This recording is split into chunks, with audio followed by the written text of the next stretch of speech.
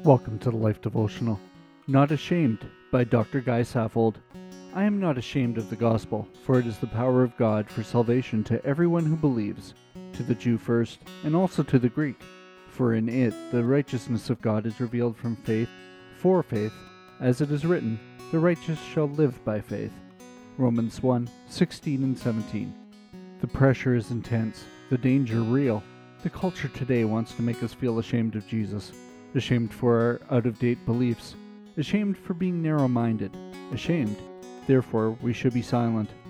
Jesus understood this pressure and predicted that some would give in and be ashamed of him. Mark 8:38. He goes on to state that one day he will return with an army of his holy angels. He will return for those who were not ashamed of him. The gospel is the hinge of history and of every human life. Paul understood it too. Right here, in these critical verses at the beginning of Romans, Paul lays out his theme for the entire book. Don't miss it. It's the key to everything that follows.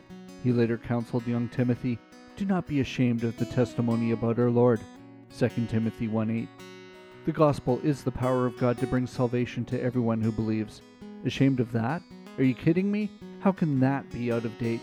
How can an offer made to everyone be narrow-minded? The righteousness of God? It comes as God's free gift in response to faith. How could anyone be ashamed of that? Never be ashamed of the Lord, or of the gospel, or the power of God at work in your life. Those who receive it in faith will live forever. A prayer for today. I will live for you, Lord, all of the days of my life.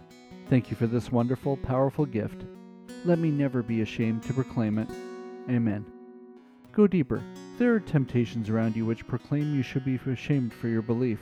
Name some of them. They are real, but they are wrong. Resolve to live in faith by the power of God. Are you a woman looking to have a rewarding personal ministry?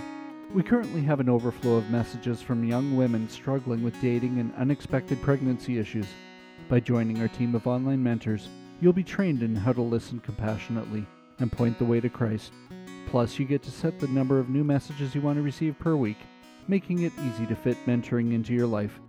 Find out more at tmm.io.